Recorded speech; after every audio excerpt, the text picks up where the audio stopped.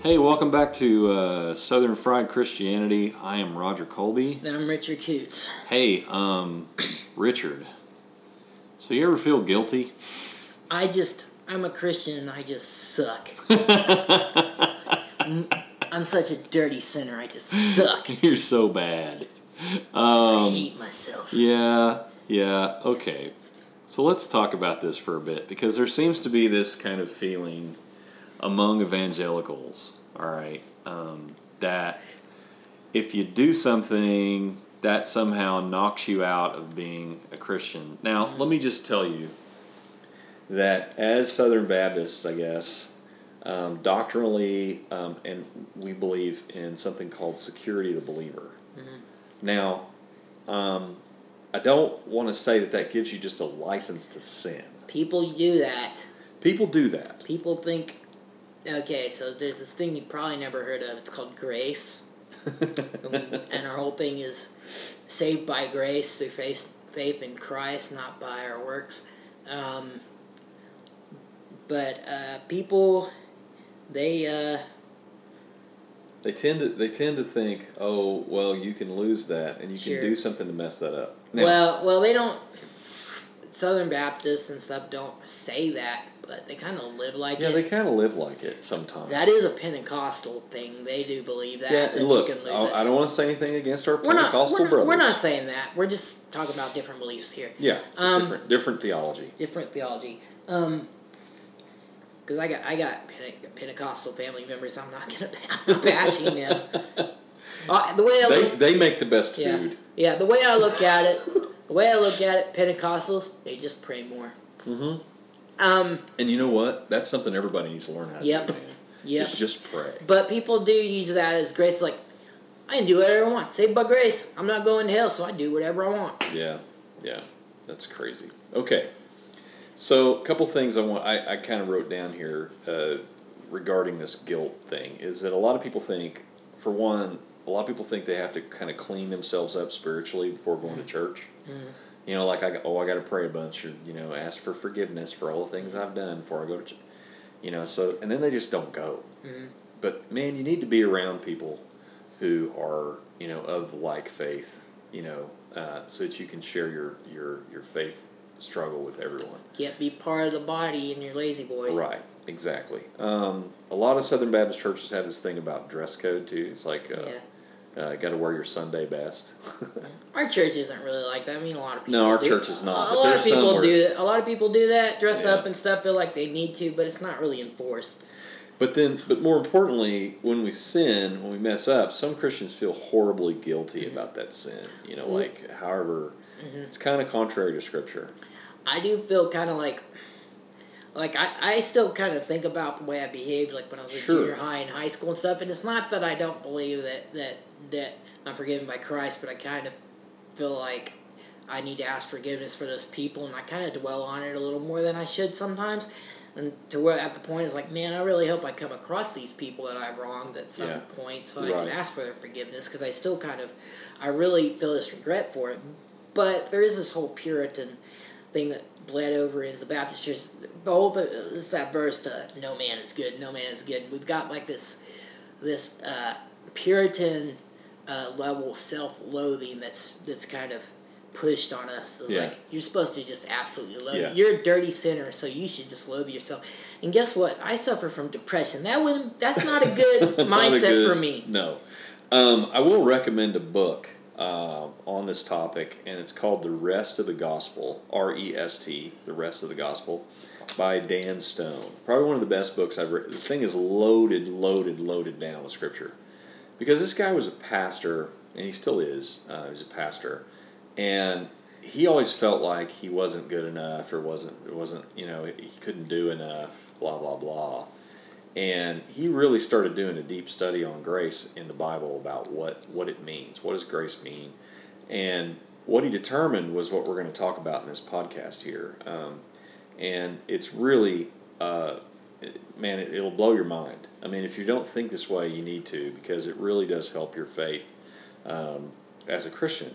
Now, I will say that, I've felt like this before. I've felt like oh, I can never be good enough, whatever. But I want to talk about like all other world religions for a second in the terms of kind of an analogy. Okay, mm-hmm. So let's say there's this big giant mountain. Okay, and at the top of this mountain is God. Okay, and all these people are trying to work their way up there. They're trying to climb the mountain to get to the top, mm-hmm. so they can get to God. Whether that be Buddhism, where you're like trying to do all this good stuff so you can get, balance out your whatever, your karma. Or whether that be, whatever religion you're talking about, they're all trying to get there, trying to go up, up, up. But oops, I messed up, so I fell down a little bit, so I got to keep trying, I keep working and doing all this good stuff to get myself up there. But actually, the story of Christ and what he did on the cross is like this.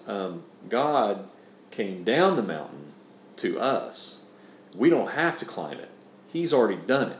He came down the mountain to us and brought us to him, slowly bringing us up the mountain to him, as we work through our life. But it's even better than that because we are already part of him, So I want to read a few scriptures here and we're just kind of talk through them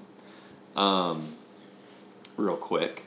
And these scriptures kind of have to do with what we're talking about. Okay, so, and there's a lot of them. Okay, so Galatians 5:1 says, "For freedom Christ has set us free. Stand firm, therefore, and don't submit again to a yoke of slavery." So what does that mean, Richard? What do you think that means? I mean, it's pretty obvious what it means. I mean, freedom is freedom. It doesn't mean partial freedom. It doesn't mean freedom with a catch. It doesn't mean, it means, because it says, do not submit again to a yoke of slavery. Don't be in the slavery of sin anymore because Jesus has set you free.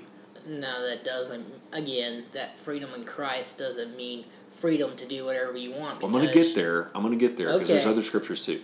Okay, so 2 Corinthians 3:17 says, "Now the Lord is Spirit, and where the Spirit of the Lord is, there is freedom."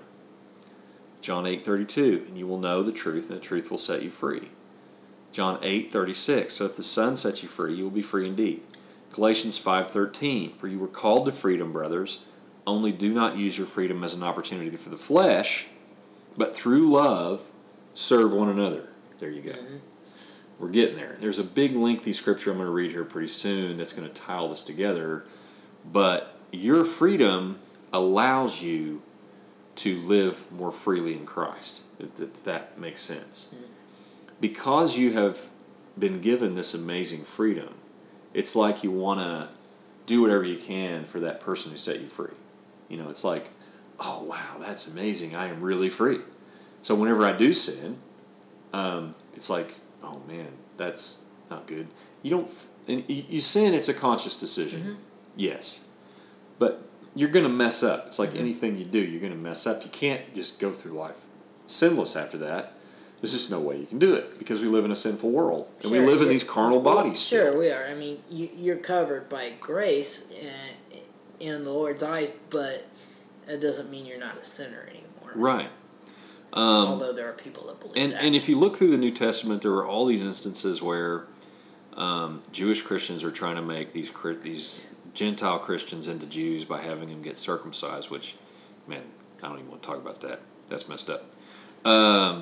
Or you have to obey the law and you have to do all this stuff, in order to be a Christian or whatever. And it's not really true. It's not really biblical.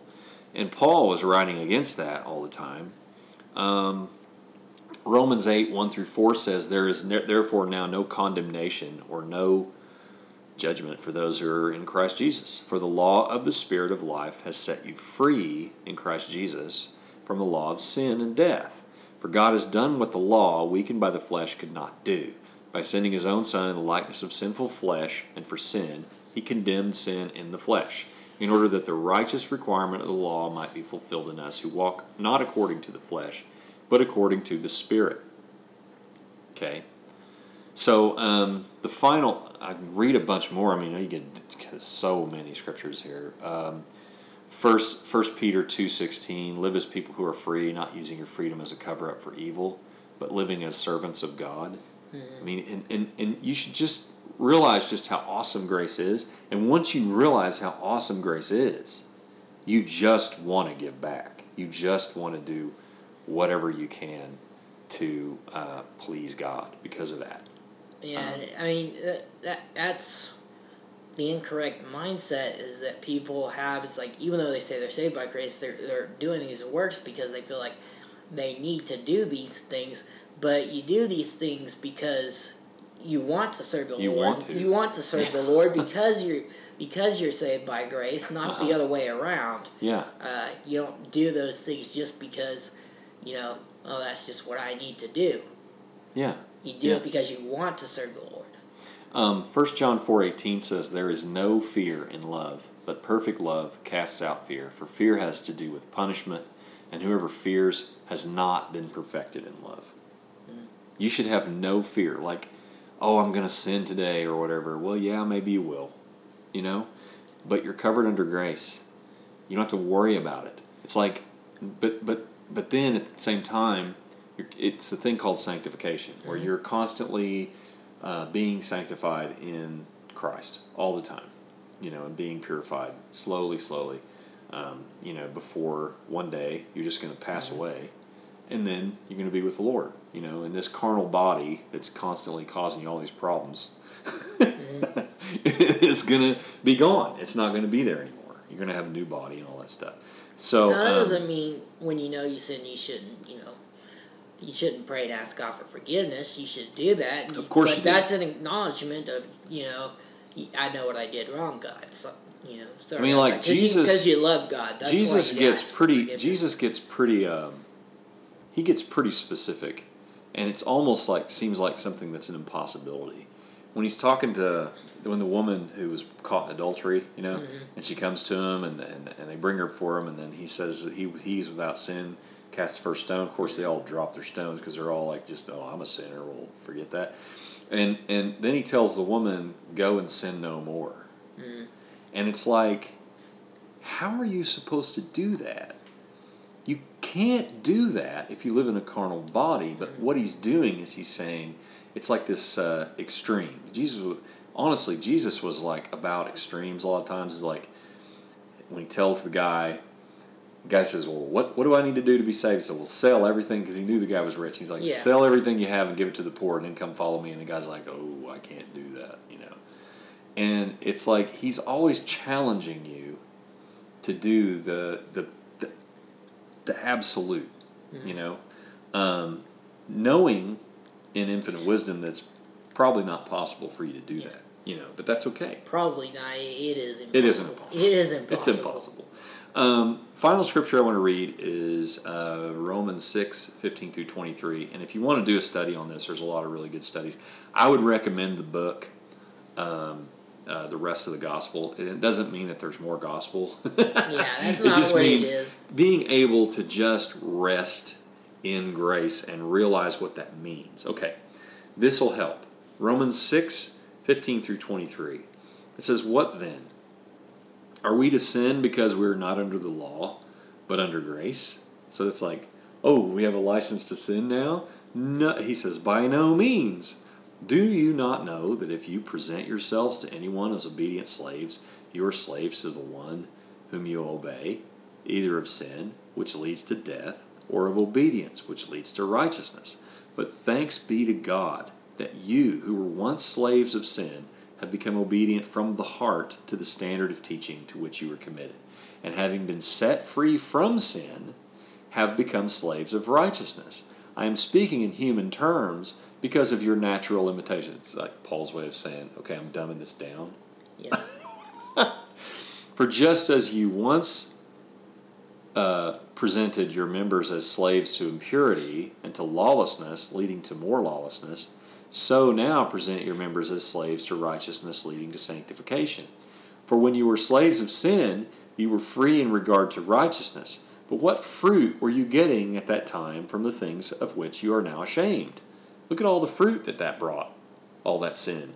It brought all this horrible stuff on you. For the end of those things is death. But now that you have been set free from sin and have become slaves of God, the fruit you get leads to sanctification, and in its end, eternal life.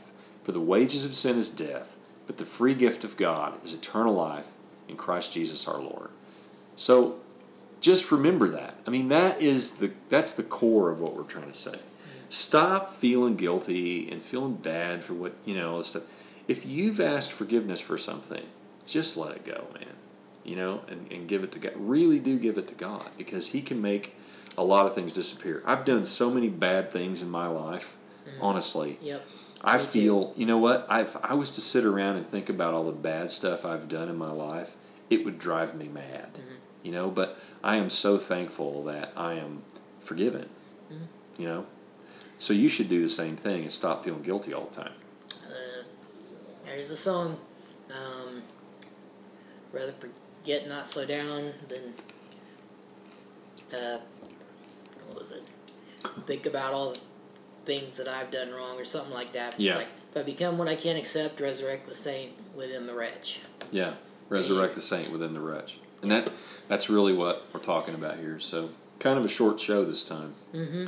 So you can check out all our other podcasts.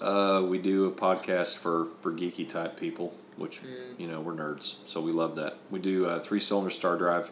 I also do a podcast called Writing is Hard Work, where I talk about writing stuff for writing nerds. Again, you can find us, or you can shoot us an email if you want. Our email is sfcpodcast@yahoo.com. Yeah. And until next time, I am Roger Colby. I'm Richard Coots.